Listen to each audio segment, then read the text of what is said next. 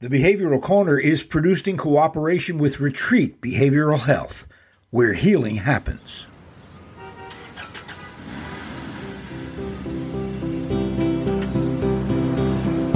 Hi and welcome. I'm Steve Martirano, and this is the Behavioral Corner. You're invited to hang with us as we discuss the ways we live today, the choices we make, the things we do, and how they affect our health and well-being. So you're on the corner, the Behavioral Corner. Please hang around a while. Hi, everybody. Welcome to the Behavioral Corner. It's me again, Steve Martirano, holding fort here on the intersection of everything and everything else. The Behavioral Corner, what we do is we talk about those decisions, those events in our lives, the choices we make, and how all of that conspires to give us the life we have and the way we feel about it, emotionally, psychologically, spiritually. It's a podcast, as I tell everybody, that is, with all modesty, about everything, because that's pretty much what affects us. It's all underwritten by our great partners in this endeavor, Retreat Behavioral Health, about which more a little bit later. Well, let's jump right into this, because we are not so far removed from the slap heard round the world, which when Will Smith hit Chris Rock, he graphically illustrated, I think, the zeitgeist of a lot of people who are angry. We seem to be in some kind of golden age of anger, which is probably not unusual. Anger is an emotion. What seems to be peaking, though, is people's inability to not control it, but to channel it, to make sure it doesn't result in dangerous and destructive behavior. Because you can be upset at something someone said about your wife, real upset about it. But what you really can't do is walk up and smack somebody in the face. So we're talking about that. We're talking about anger and how to manage it. So what do? You go get somebody who is here on the corner with us, who has over 3 decades now of experience in this field. Arlene Foreman is our guest on the Behavioral Corner. Arlene is a certified anger management therapist, and we welcome her to the program. Hi, Arlene. Nice to be here. I thank you for inviting me. Oh, it's our pleasure to have you. And I know you should be very busy, so I won't keep you very long. So let me ask you about that. My premise that this is some kind of golden age of anger. I know everybody says that the age we live in is the craziest of all. But what have you seen over your experience with regard to the prevalence of anger and its destructive as a destructive force? Have you, over 30 years experience, have you seen it get worse? That's a good question. I don't see it get worse in the session, because that's who comes here 30 years ago. People who have issues with anger come. So if I were going to look at a broad view of all the people, then it would only be my feeling when I'm out on the Blue Route and I watch how people drive.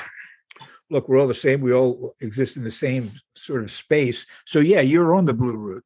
I don't suspect you've ever been involved in a road rage incident, but now you see more of it. Road rage was not a phenomenon 30 years ago, not the way it is today. People are on a hair trigger, and I just wondered whether you see that in your office. You're right, though. The people that are coming to you have already recognized they have a problem, or someone told them they had a problem, and they're there for help. So let me ask you about them. Who are they and how do they get to you? Under what circumstances are they there? Is it because someone told them they had to go? The 2 biggest reasons: their wives make them come, or they're leaving, or their boss makes them come, or they're fired. Once in a while, I get somebody who says, I'm sick and tired of my behavior, help me. Once in a while.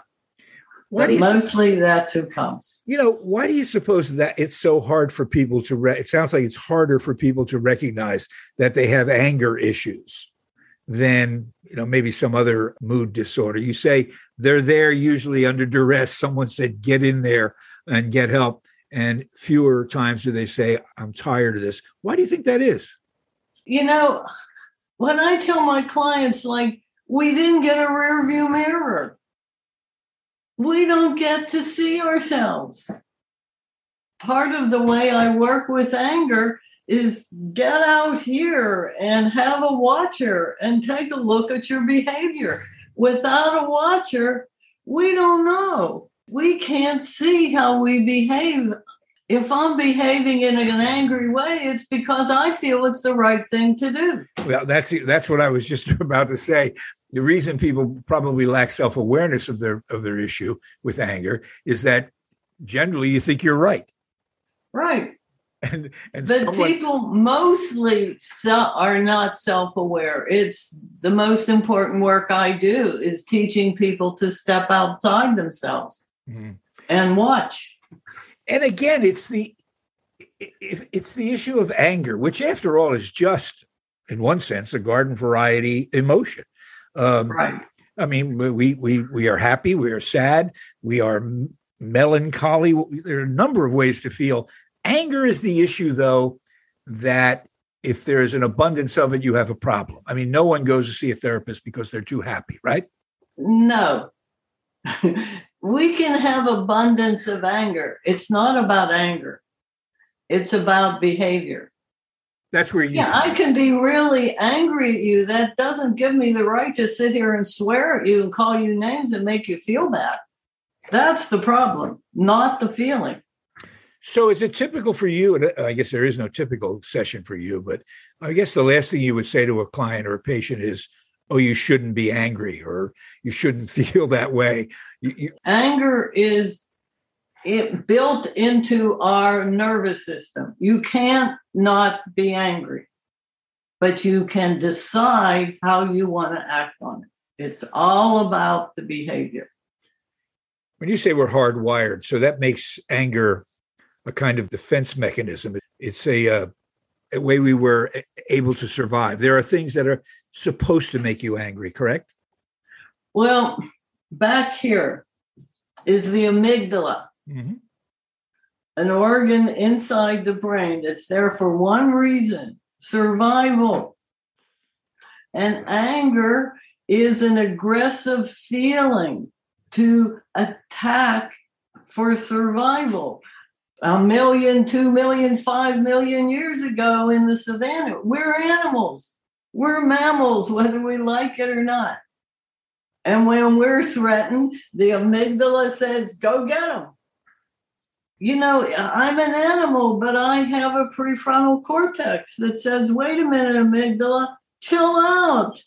You're not going to die. Arlene Foreman is our guest. She is a certified anger management therapist. And that's why we're here together, for you to shed some light on that moment between the back of your brain and the front of your brain, right, which most of us are able to navigate. We're able to make that pause, but many, many others just are not. Take us through some of the established techniques you've had success with in getting that pause to work. There's a relatively new kind of therapy, and it's called ACT, Acceptance Commitment Therapy. And the whole premise of ACT is I step outside myself. I call it my watcher. I step outside my self and I watch my feelings. Let's say anger. I watch the anger. I go inside what's going on in my body, tightness in my chest, my throat is starting to hurt. I see my face tightening up. I'm watching all of that. And I have, and this is an important word, a willingness to sit in it. I can't generate anger feelings if I want to. My body does it. My nervous system does it. And I watch. And if I sit and I'm quiet and I watch, that body, that nervous system quiets down. The very act of pulling outside of myself calms down the nervous system. How do you help people get to that moment of reflection when you, as you say, you're out here observing rather than reacting? It seems to me, in my experience, the anger button or the anger trigger is hair. It's a hair trigger. There's not much reflection when the guy cuts you off on the highway and your anger. How do you slow the process down? With rehearsal. You know, the Soviets, like in the 1950s, they figured out that if you're rehearsing shooting a ball into the basket, but there's no ball and there's no basket, the brain still makes changes just from imagining. And I think they took away some gold medals from that. And they taught us all about the power of rehearsal through imagination. So if I have an issue with anger, every time I see you, it really makes me mad. And I sit quiet and I bring you into my awareness and I allow myself to get angry and I get my watcher out and I sit with it.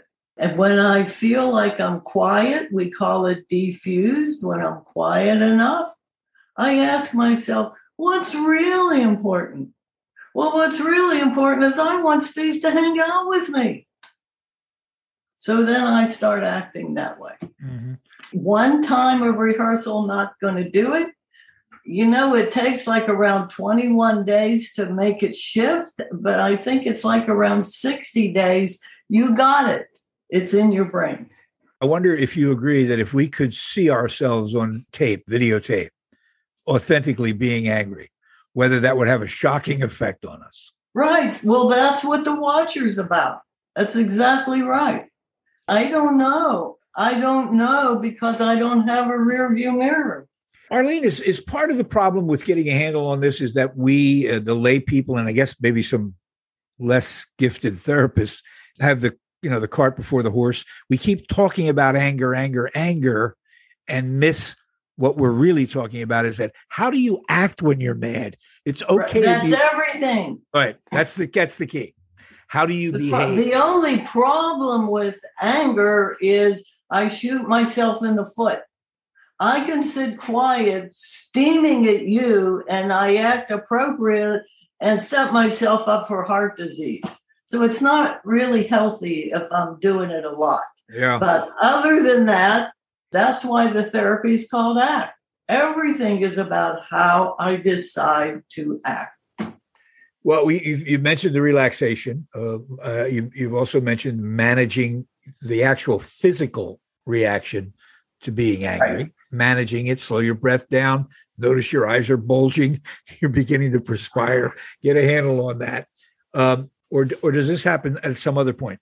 I know you talk about identifying the root of the anger. In other words, you may think it's the guy that cut you off that has caused this reaction. Maybe there's something else. Is that what you mean by identifying the root? It's good to know the root, but vital to decide how to act. So if you have a limited amount of time to focus on the behavior. If you got enough time to explore where this is coming from, I read with Will that he grew up. Did you hear that story?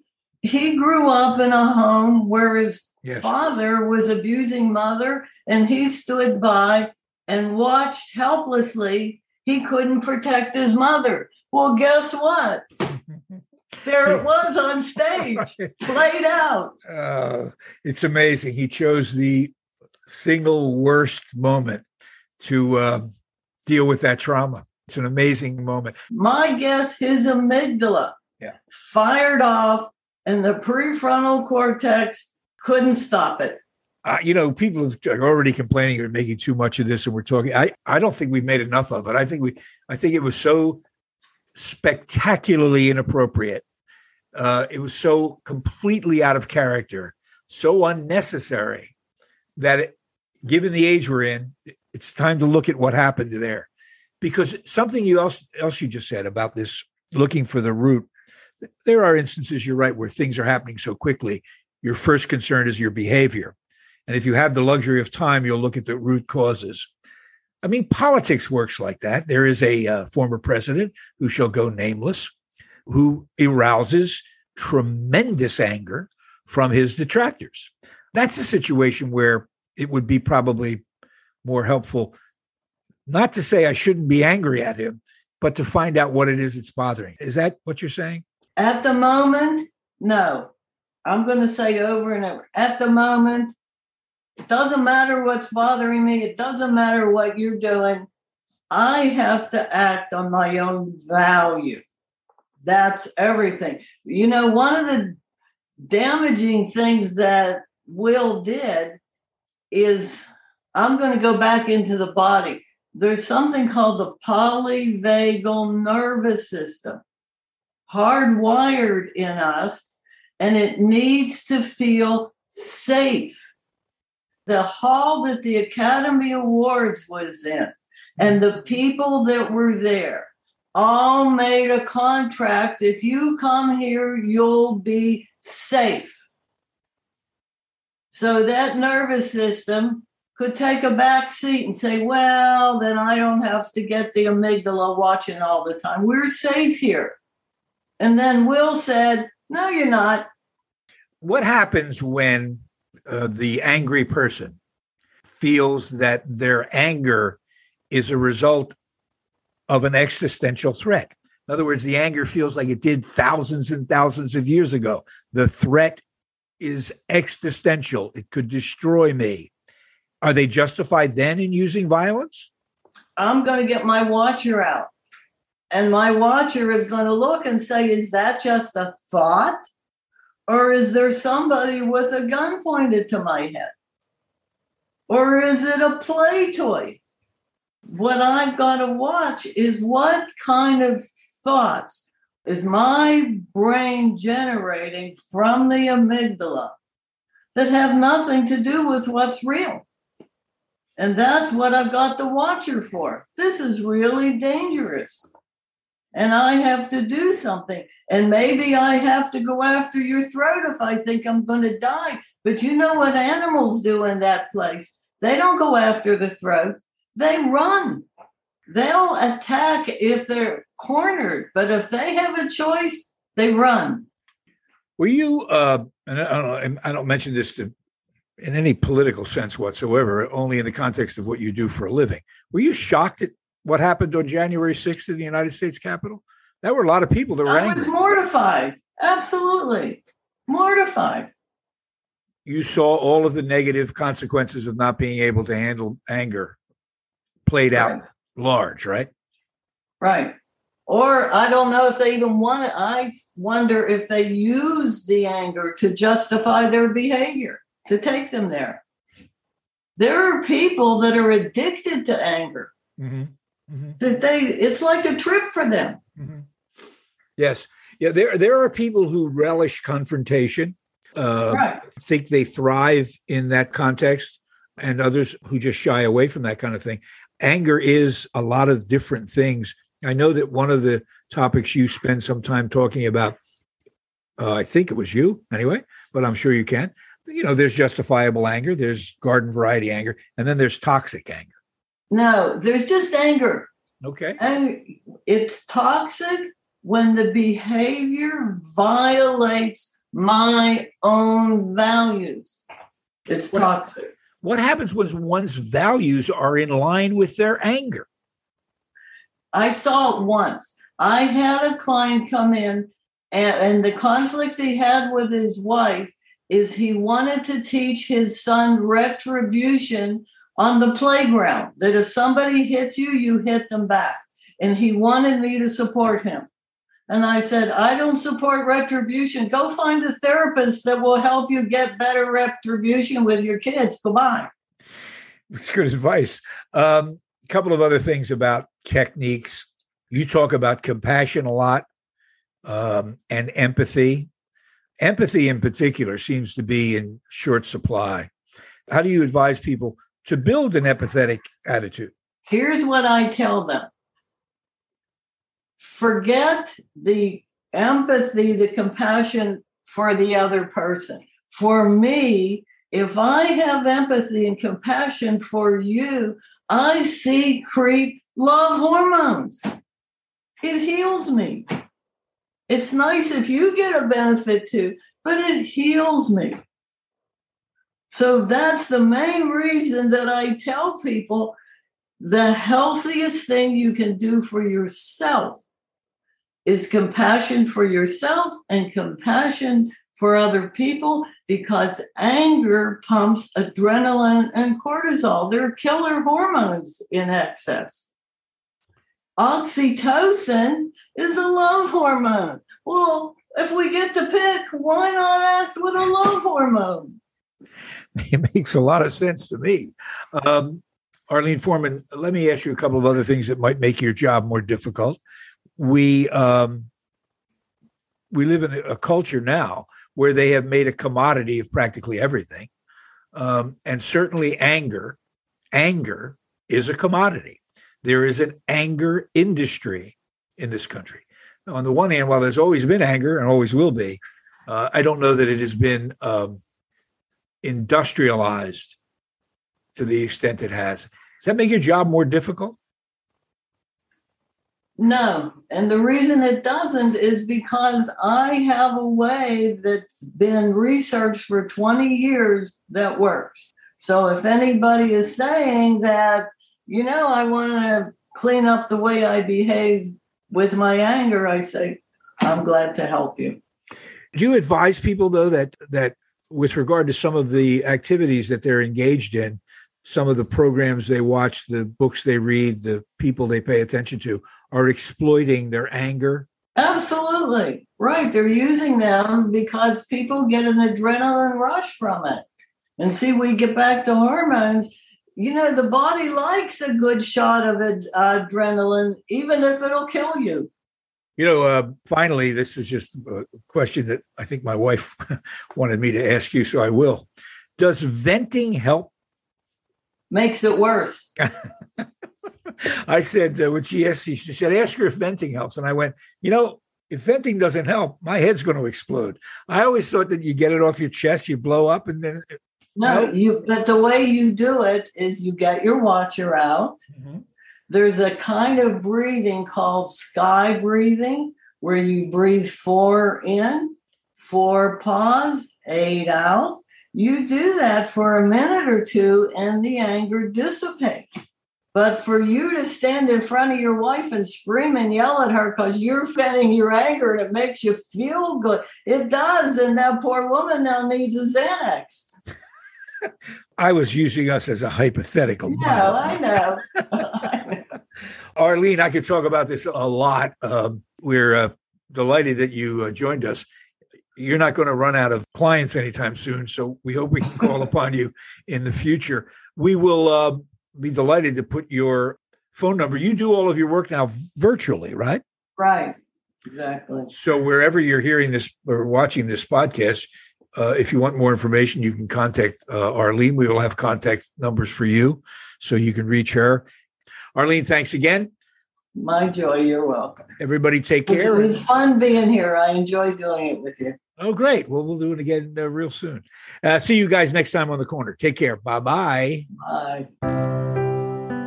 Millions of Americans are negatively affected daily by their mental health. Retreat has served the community for over 10 years, offering comprehensive mental health programming through our mental health division, Synergy Health Programs. To learn more about Synergy, please reach out today at 855-802-6600.